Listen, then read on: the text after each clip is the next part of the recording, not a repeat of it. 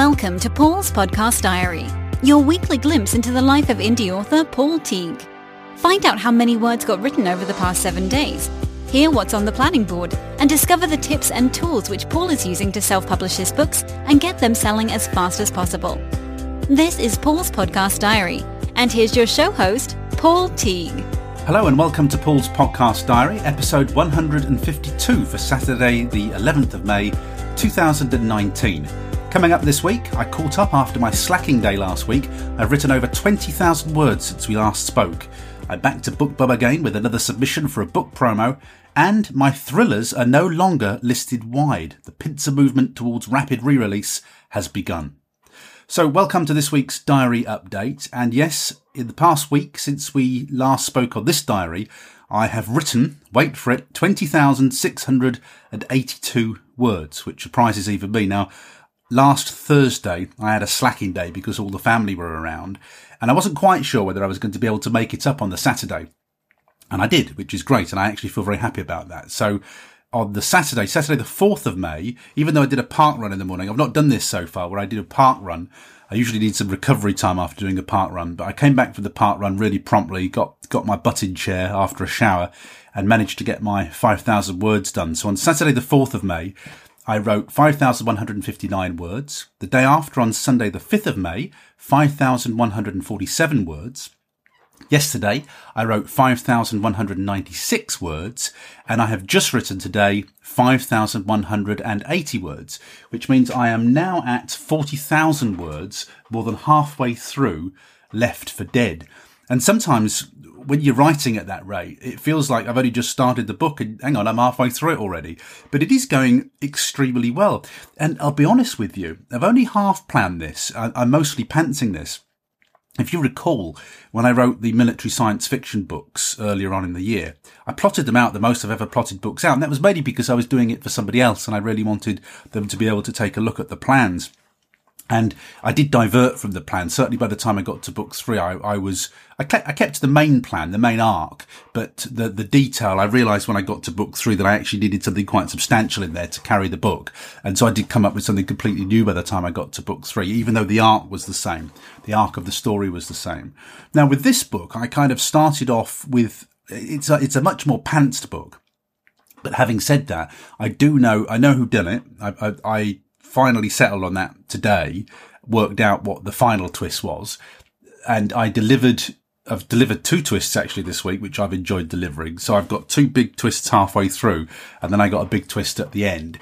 And I when I was in the shower today, I kind of thought, yeah, that's what's going to be the final twist at the end. What I do with my thrillers, because I always figure if somebody says to me, oh, we knew who did it, on page 1, I always think, well, you can't have done because I didn't know who did it on page 1.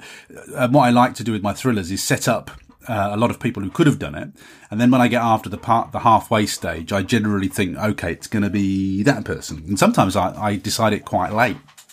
But in this case, I know who did it, or I know what the final twist is with this psychological thriller, and it's kind of flowed really well because I haven't had a detailed plan. And much of the impetus for this book has been the setting. As you know, it's set in this holiday camp that we worked at when we were younger, and then the present day is set in Morecambe. Well, actually, some of the past scenes are set in Morecambe. And so the setting's not driving the plot, but I do know what the setting is. I'm not creating the setting. It's just being done from memory. But a lot of the impetus for the book is on things that we did when we were younger. So the scenes are taking place in bars that were on this holiday camp. And because I know them so well, I can remember them so well. Obviously, I'm inserting drama that happens in a place that I can remember very well. So I don't know whether that's it or whether it's just sheer enthusiasm that's carrying me with this story. But it's not highly plotted at all. I know the bare bones of it. I know kind of where I'm going with it. But it's being pantsed, really. Now, when I say it's being pantsed, before I sit down and write every day, I always have. So I write a chapter a day, and I write 3 sections of that chapter, and each section of that chapter is about 1,700 words. So before I write, the night before, and sometimes even further than that, I always have the framework of the chapter that I'm going to write that day. So I always know what's going to happen. I've already thought about it that well ahead. So when I finished writing today, I actually put my planning notes in for Sunday. So I'll hit the ground running on Sunday. I'll just open up the chapter. I know what's happening in that chapter. So it is planned. It's never completely freeform, never. And I do know what the key plot points are, but I haven't written them down. They're in my head. I just know the story well in my head. But I haven't bothered to write it down this time. So it's funny. I do prefer that discovery writing. Even when I was doing the military sci-fi series, even though it was quite heavily plotted, I still like discovery writing. You know, I like to, as I'm going along, I think of all sorts of things, and particularly with psychological thrillers. Who did I hear saying this? Oh, I'm going to talk to you about Dean Wesley Smith a little bit later on today. But I was watching a video by him, which I'll talk to you about later. And one of the things he was saying, I thought, oh, that's what I say. He was doing this talk that I was watching on the video. And one of the things he said is, if you're ever not sure what happens in your book, just ask yourself what would happen next, which is precisely what I say to you on this podcast. When I'm not sure what comes next, I just say, well, what would happen next if that was real life? And often that just gets me writing again. And it's very simple. It's almost so simple. It's obvious, isn't it? But actually that's all that you do. And I heard a big writer, saying that the other day, thinking, oh, well, there you go. I'm clearly not that insane, because he's saying it too. I'm feeling pretty happy with that word count. I'd forgotten that I'd written on Saturday. And when I was just jotting my notes down for this diary, 20,500 words in a week where I've worked. It's not bad, is it? So I'm feeling happy about that. And we did have a bank holiday in the UK this week. And because I wrote on the Saturday, that then freed me up to have a day out in Silloth. Now, you'll know that I have a soft spot for UK traditional seaside resorts. And Silloth is also a traditional seaside resort, as is Morecambe, which is what I'm writing about at the moment, and Blackpool, which was one of the locations in my Don't Tell Meg trilogy. So I'm a bit of a fan of old British seaside resorts. They hold a lot of charm for me.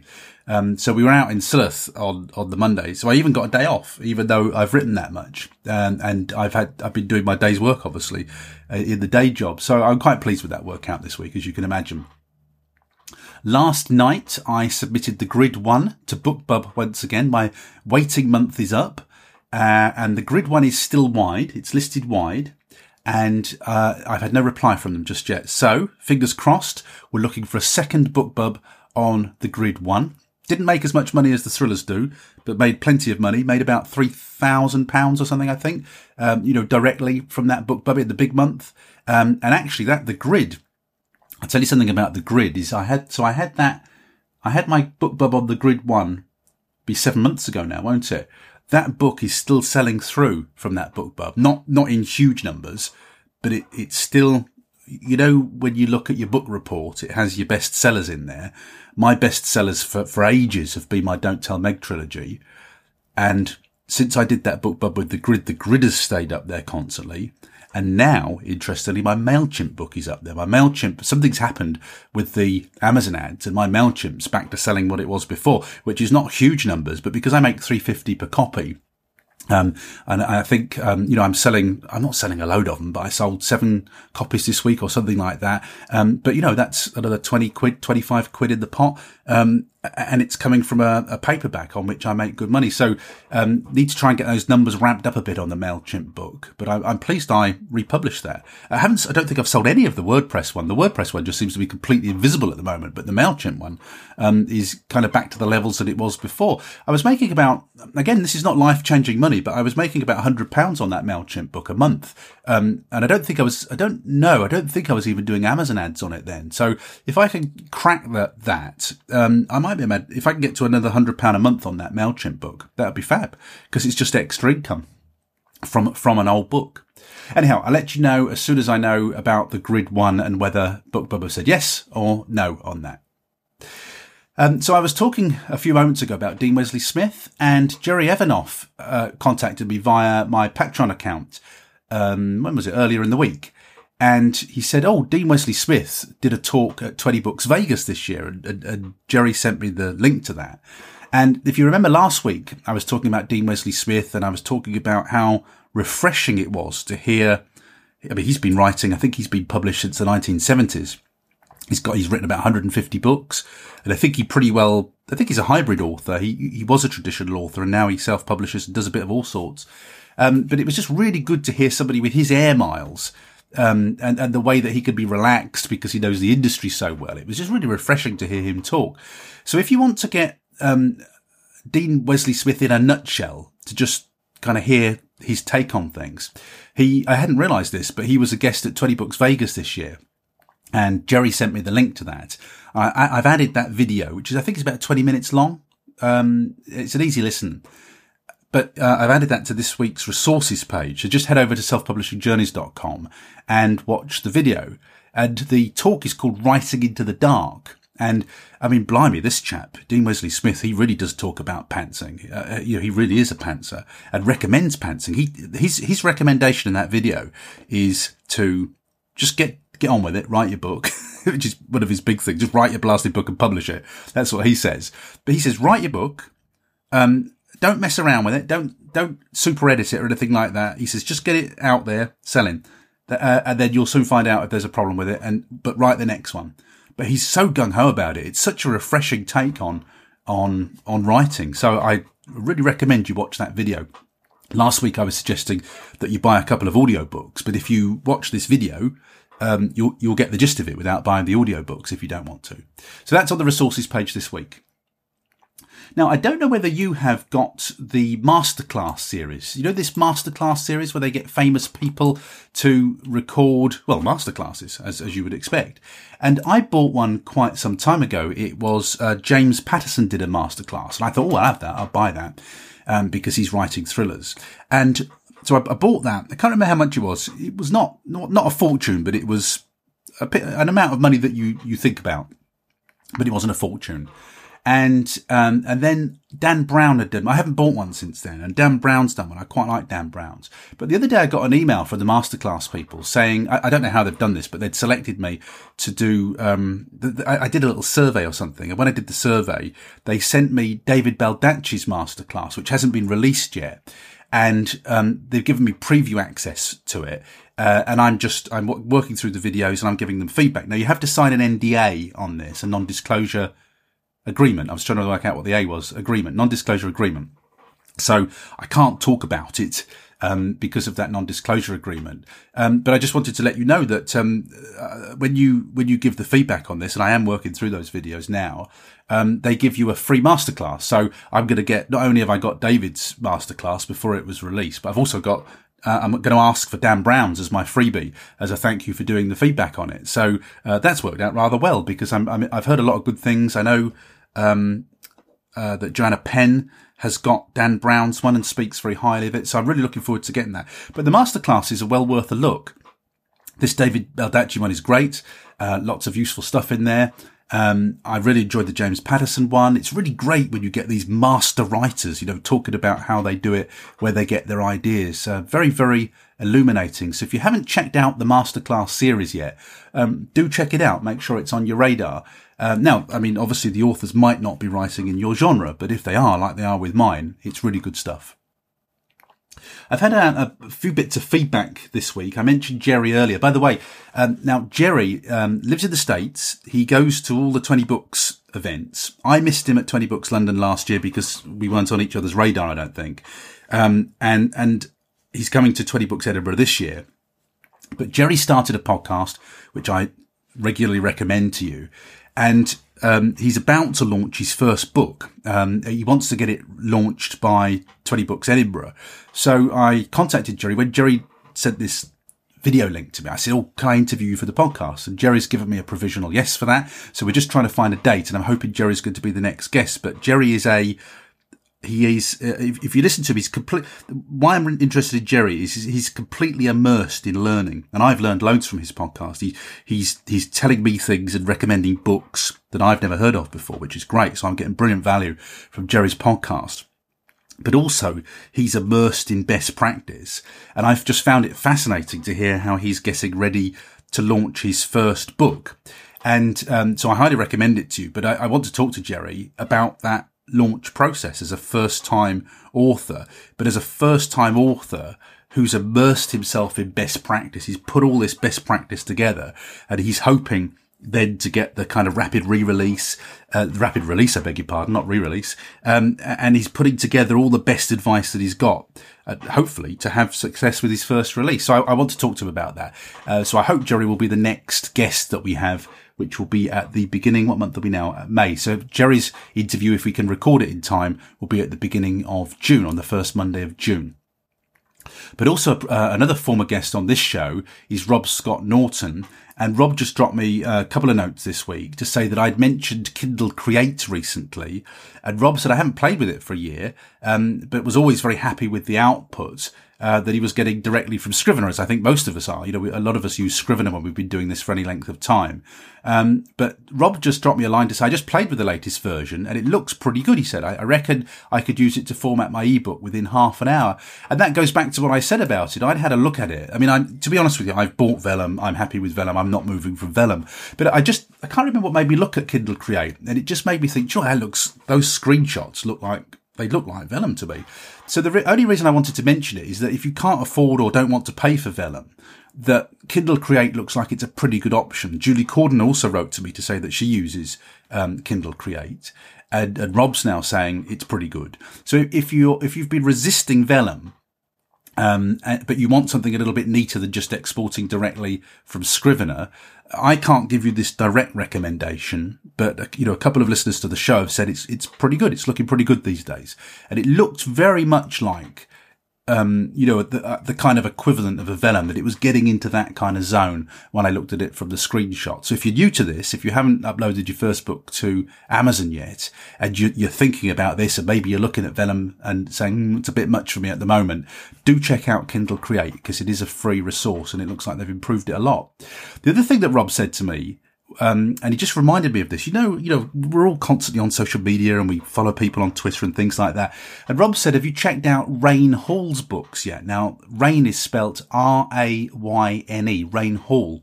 And Raine is particularly active on Twitter. And I have been following Raine Hall for some time. And I knew that she did craft books. But Rob dropped me a line to say Raine's done some great short books on craft. And Rob had used some advice on creating vivid settings to help with description in his books. He said it's worth taking a look. Like you, I hate writing description, but I know that it needs doing. So yeah, Raine has been on my radar for ages. And when I looked at Raine's Amazon account, she's written loads of craft books, loads and loads of craft books. It's amazing. And so what I did is I like to strike while the iron's hot. So yes, Raine has been on my radar, but no, I haven't actually bought anything from her yet. But it usually just takes that one little comment or that one little nudge to tip me over the edge.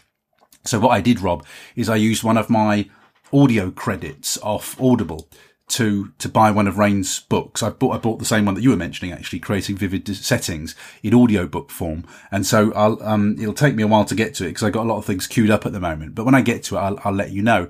But yeah, if you are interested in improving craft, and Raine writes all these books, fight scenes and things like that, she really digs into the minutiae of writing and setting and description and things like that. So if you are looking for some craft books, do check out Raine Hall, and I'll put a link on this week's resources page again so that you can just find her easily without having to hunt for her too much. I continued my pincer movement towards rapid release, rapid re-release, and all of my thrillers are now delisted on all other channels but Amazon, so I am all in KDP Select. Now, if you recall the strategy here, what I said to you was that I'm probably going to start the rapid re-release of my thrillers September or October. I've got the my So Many Lies thriller that I wrote last year. That is with Helen Fazal right now. I'm going to follow that up, I think, with this thriller that I've just written. So I'm going to start the launch. I'm in two minds at the moment. I'll tell you what my thinking is on this. What I can't decide is whether to wait until Don't Tell Meg is up for a BookBub again, and that's actually perfect timing because it's up again in August, so I can submit Don't Tell Meg to BookBub in August. So I can't make up my mind whether to start the rapid relaunch with something I know works, something that I know is popular. So Don't Tell Meg, basically.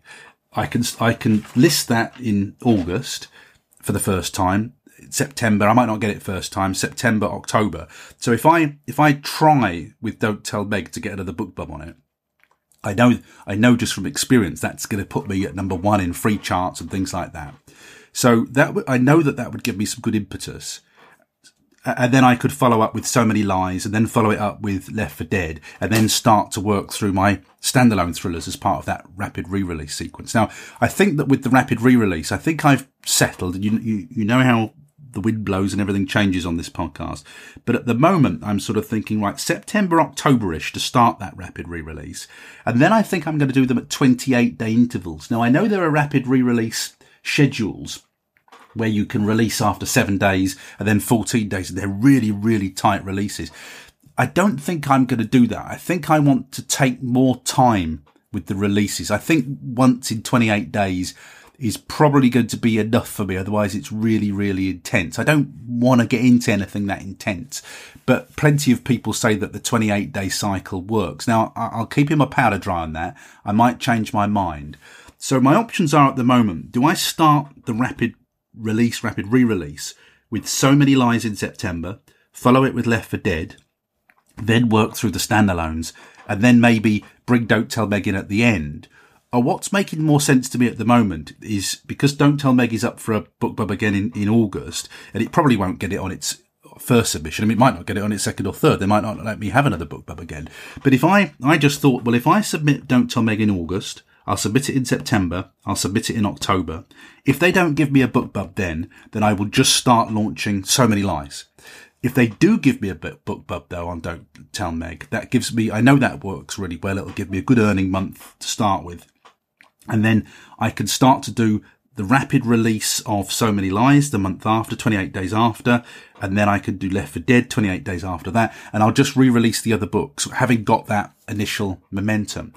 So again, this is like therapy doing this podcast, because saying it to you now, that makes perfect sense. So this is the plan then. I've just decided that right now, talking to you now, because it just makes sense to me. I'm going to try Don't Tell Meg in August, September and October. If I get a BookBub on it, I'll use that as the beginning. That will mark the beginning of the rapid re-release. If I don't get a BookBub by October on Don't Tell Meg, I won't wait any longer. I will start with the the first release of So Many Lies. That will be my leading book. Then I'll do Left for Dead, which is the one I'm writing at the moment. And then I'll work through the single ones. And then what I might do with Don't Tell Meg then is I might rename it, I might rewrite it, and then I'll put it at the end of the rapid re-release. So Don't Tell Meg's either going at the beginning or it's going at the end. So I think that's what I'm going to do. I'm going to commit to that sort of 80% right now, because that makes more sense to me. It makes sense to get the impetus of Don't Tell Meg and to raise that up the charts, and then to hop the other books off the success of that, on a 28-day re-release cycle. But all my thrillers now are delisted. So what I'm going to do is they're basically, I'm putting them in KDP Select for 3 months. So what is it? That's going to take me to about July, something like that. And then I'm going to delist them. They're just going to disappear completely. And then they're going to get the new Stuart Bache covers. They'll probably get new titles. They'll get revamped blurbs. I might even do a light re-edit on them. Look at the feedback that I've had from them. If I need to make any changes, make those changes. And then they will just sit and wait there, ready for their turn in the release cycle. So, and I'll also add my author notes. That's the other thing that I'm going to do as well. So that's kind of the plan with the rapid launch process at the moment. So we're not going to be there. You see, the other thing is that I can't do anything until I've got my covers back from Stuart Bache. And Stuart Bache is booked in for July. I've booked him for 5 covers. I've actually got the money in the pot now. With all the bills paid and all the things I want to do, I've actually got the money in the pot for another cover. So I'm thinking of saying to Stuart, can you take an extra one on in July? Can you do 6 for me? And those 6 covers would be So Many Lies, which is a brand new book, Left for Dead, which is the book I'm writing, Dead of Night, One Fatal Error, Burden of Guilt, and the other one, Who to Trust. Yeah. So I'm thinking of asking Stuart if he could do all of my thrillers then, And then they've all got great covers on. They've all got Stuart Bache themed covers. They all look like they're part of a series. And again, that makes more sense to me from a re-release point of view, that they all need to look like they're by the same author. They all need to look like they're a lovely row. They're lovely and collectible. So they've all got to have, I want that to be a lovely row of Stuart Bache covers by the time we finish. So, as I say, the money's in the pot now for that extra cover. And that's quite a spend with Stuart. What am I spending with Stuart? I'm committed at the moment. I've remembered the VAT this time.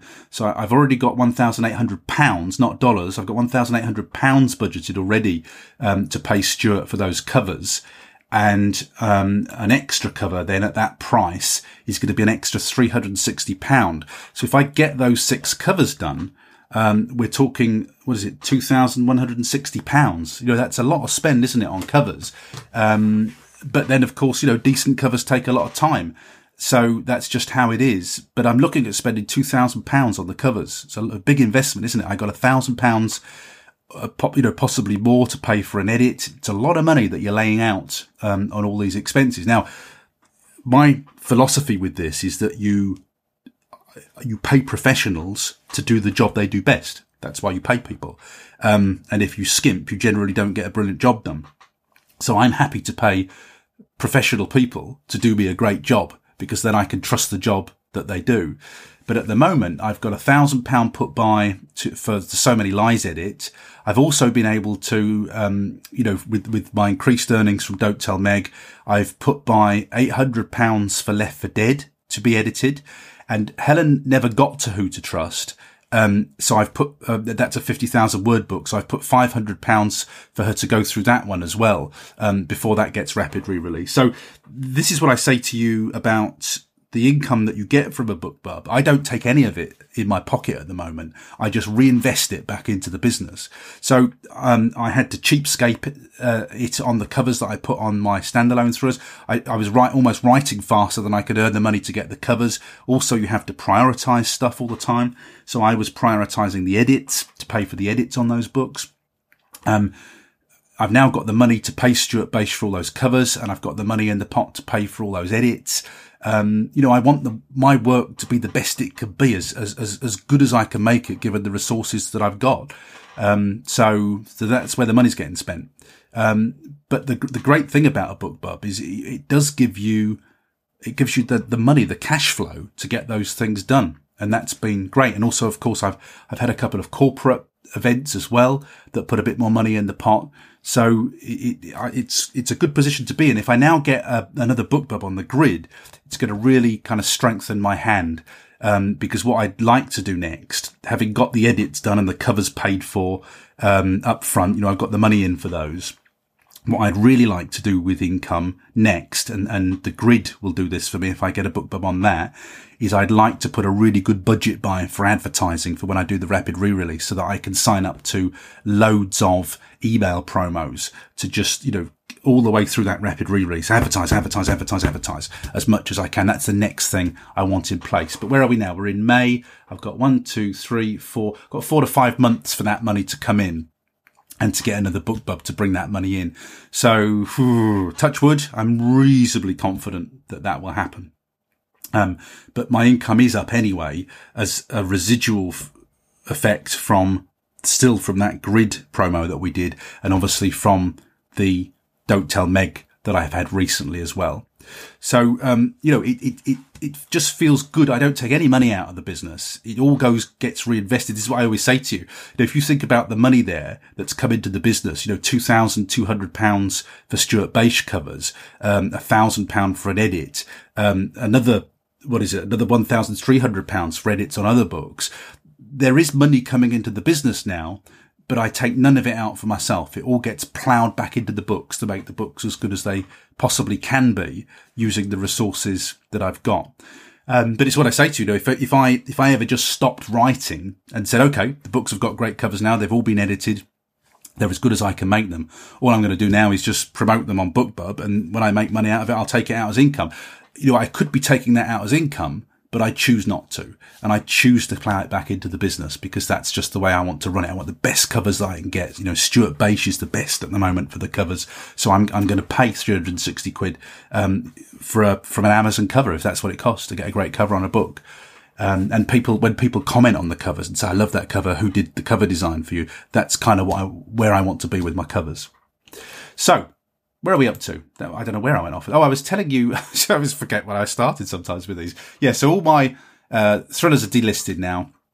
And the other thing I'm doing in the Don't Tell Meg books now the sort of initial big sales have gone from that last BookBub, I'm now putting my author notes into all my books now. Just to see whether that creates any feedback, or if I get more email sign-ups. That's one of the purposes of them. The way I've done the email sign-up, I've kind of worked the request to join my mailing list into the author note. So rather than just having something there saying, keep in touch, sign up to my mailing list, I've actually worked it into a conversation in the author notes, because I've never really had many sign-ups at the back of books. And I wanted to try something just different with that. So the author notes say, if you'd like to contact me, or, if you'd like to tell me what you think should happen next in the story, or who your favorite character is, register for my newsletter and just reply to the first email you receive from me. I've kind of just worked it in a different way to see whether that gives me more sign-ups. And I will continue to experiment with that, of course. So, the other thing I got to tell you, before we finish this week is that, do you remember I said to you I got over 230 replies to that email? Silly boy, shouldn't have asked the question. I got these 230 replies to this month's email that I sent out. And the question was, what do you think of sex scenes in books? I got amazing replies to it, really, really thoughtful replies. So I have finally responded to everybody. 230 people I've responded to, over 230 people. It's probably about 240 now. And that took me some time. I had to pace that over 3 stints. I did about 75 or something at a time, something like that. But it took a lot of time. So me and my big mouth, the problem with it is while I'm doing it, I'm thinking, I've never had a response like this before. This is exactly what you want with your email marketing. You want people talking to you, and I'm replying to them saying, thanks for your reply. And where I can personalize it, I've put a little so I've basically used a standard reply that sounds very chatty. And where people have maybe made a comment about a Star Trek question I also asked in the email, or they've put something very personal in there, I always just add an extra line to personalize it. I always reply with their name in it too, so it doesn't look like a standard reply. So, it doesn't take forever. It's not like I'm writing 230 personal replies, but they do have that personal feel to it. And I am replying one-on-one. I can't reply en masse. But, I've never had so many responses to my emails. You can't knock it. It's working well. So I am going to continue it, even though I have to take it on the chin sometimes and sit there writing 230 replies to emails, which I would rather not be doing. But, in the old days of internet marketing, those emails tended to be complaints or refund requests. So I'm very, very happy to have all these lovely positive emails flying around between people who, the other thing I get from those emails actually is I have so many people there saying, keep doing what you do. I really enjoy reading your books. And just really from a personal, flattery stroke ego, point of view, it's really nice to get that. And that's what they mean by 1,000 true fans, fans people who read your books, enjoy your books, can't wait for the next one. So I'm going to stick to that because it feels to me like the best thing I've done in developing readers and developing relationships with readers. It is working extremely well. The other thing, of course, is this podcast, but this podcast tends to be, it's not aimed at readers, it's aimed at writers. So it's a different, I get great relationships from this podcast, but it's not with my readers, obviously. This is why I should write non-fiction, of course, because people who listen to this podcast would probably buy non-fiction, but that's a completely different story, and I'm not going to go there right now.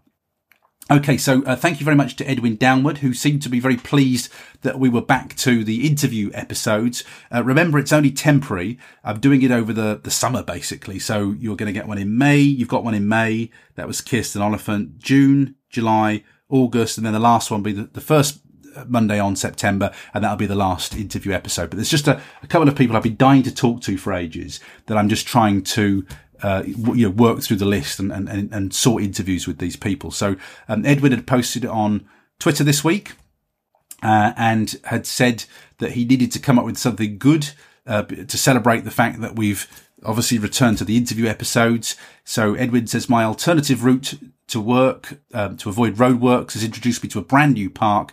It's, Edwin says he's not up to walking these distances, but he's given me a shout out anyway, referring to my park runs, I think. And, he's also said, you've got to be curious. I said to Edwin, any park runs near you? And Edwin checked, and they do have park runs in Canada. They have them all over the world now, but not in Spain, annoyingly. But they have them all around the world. And he drilled down and he found that he's got a park run 2 hours away, in a direction he never goes. Come on, Edwin. You could do it. There was a park run story this week from somebody I know, somebody at the Carlisle Park Run, who was, I hope I'm not adding to his weight here, but he was 26 stone. This is a pal of mine that I see every week in the park runs. I used to work with his wife at the BBC, and I see them every week at park run. And he was 20, I think it was 26 stone. It's 26 stone or 24 stone. And basically he's done, I think it's 14 park runs, and he's lost 6 stone. 6 stone. And he walks round. And when he started, I think his 5 kilometre time was over an hour. It was an hour and 10 minutes, an hour and 15 minutes. And now he does it in about 50 minutes. So he's knocked 20 minutes off his time. And, he's lost that amount of weight. So it's called park run, but a lot of people walk and they still get healthy anyway. So if you haven't tried it, Edwin, come on, you can do it. If you haven't tried it, it's not for super fit people. I'm miles off super fit. I'm not super fit at all. There are super fit people there, but there are loads of people. You won't be last. I promise you, you won't be last at a park run, because they have these things called tail walkers, who they are always the last people. You're never last at a park run. And loads of people just walk at the back, or they take their dog and walk it. So seriously, I'm becoming an evangelist for park run. If you want to get fit, if you want to have a healthy, let's frame it as healthy author lifestyle. If you know you're spending too much time at your computer sitting there and you need to get out, try a park run. There's bound to be one near you. And when you do it, let me know how you get on. Honestly, just try one. You'll love it. You'll be addicted. I'm becoming a park run traveller now. So I like it so much. I went to do one at Market Raisin when I went to see my mum. I'm going to do one at Morecambe in a couple of weeks. They do one on the seafront there. So I'm going to do one on the front at Morecambe, and I'm going to Penrith. And I'm trying to factor them in. Wherever I travel now, I'm looking for a park run because I've got so addicted. So there you go. Let's frame park runs as being a healthy author. And if you know it's time you sort of got out your chair and did something, do try one. It's honestly, it's the best thing I've ever done for getting involved in exercise. And it's definitely not for the super fit. This podcast is not sponsored by Park Run, though you wouldn't know it, would you? I'm sharing it with you because I love it so much, and it's actually made such a change in my life. I'm going to do my 17th tomorrow, my 17th Park Run, and I'm volunteering for the first time tomorrow too. So it really has sort of caught my enthusiasm, and it's really caught my attention. And by the way, I've lost half a stone since I started, so my weight's already coming right down. So hopefully that will recommend it to you to give it a try. Anyhow, enough of that.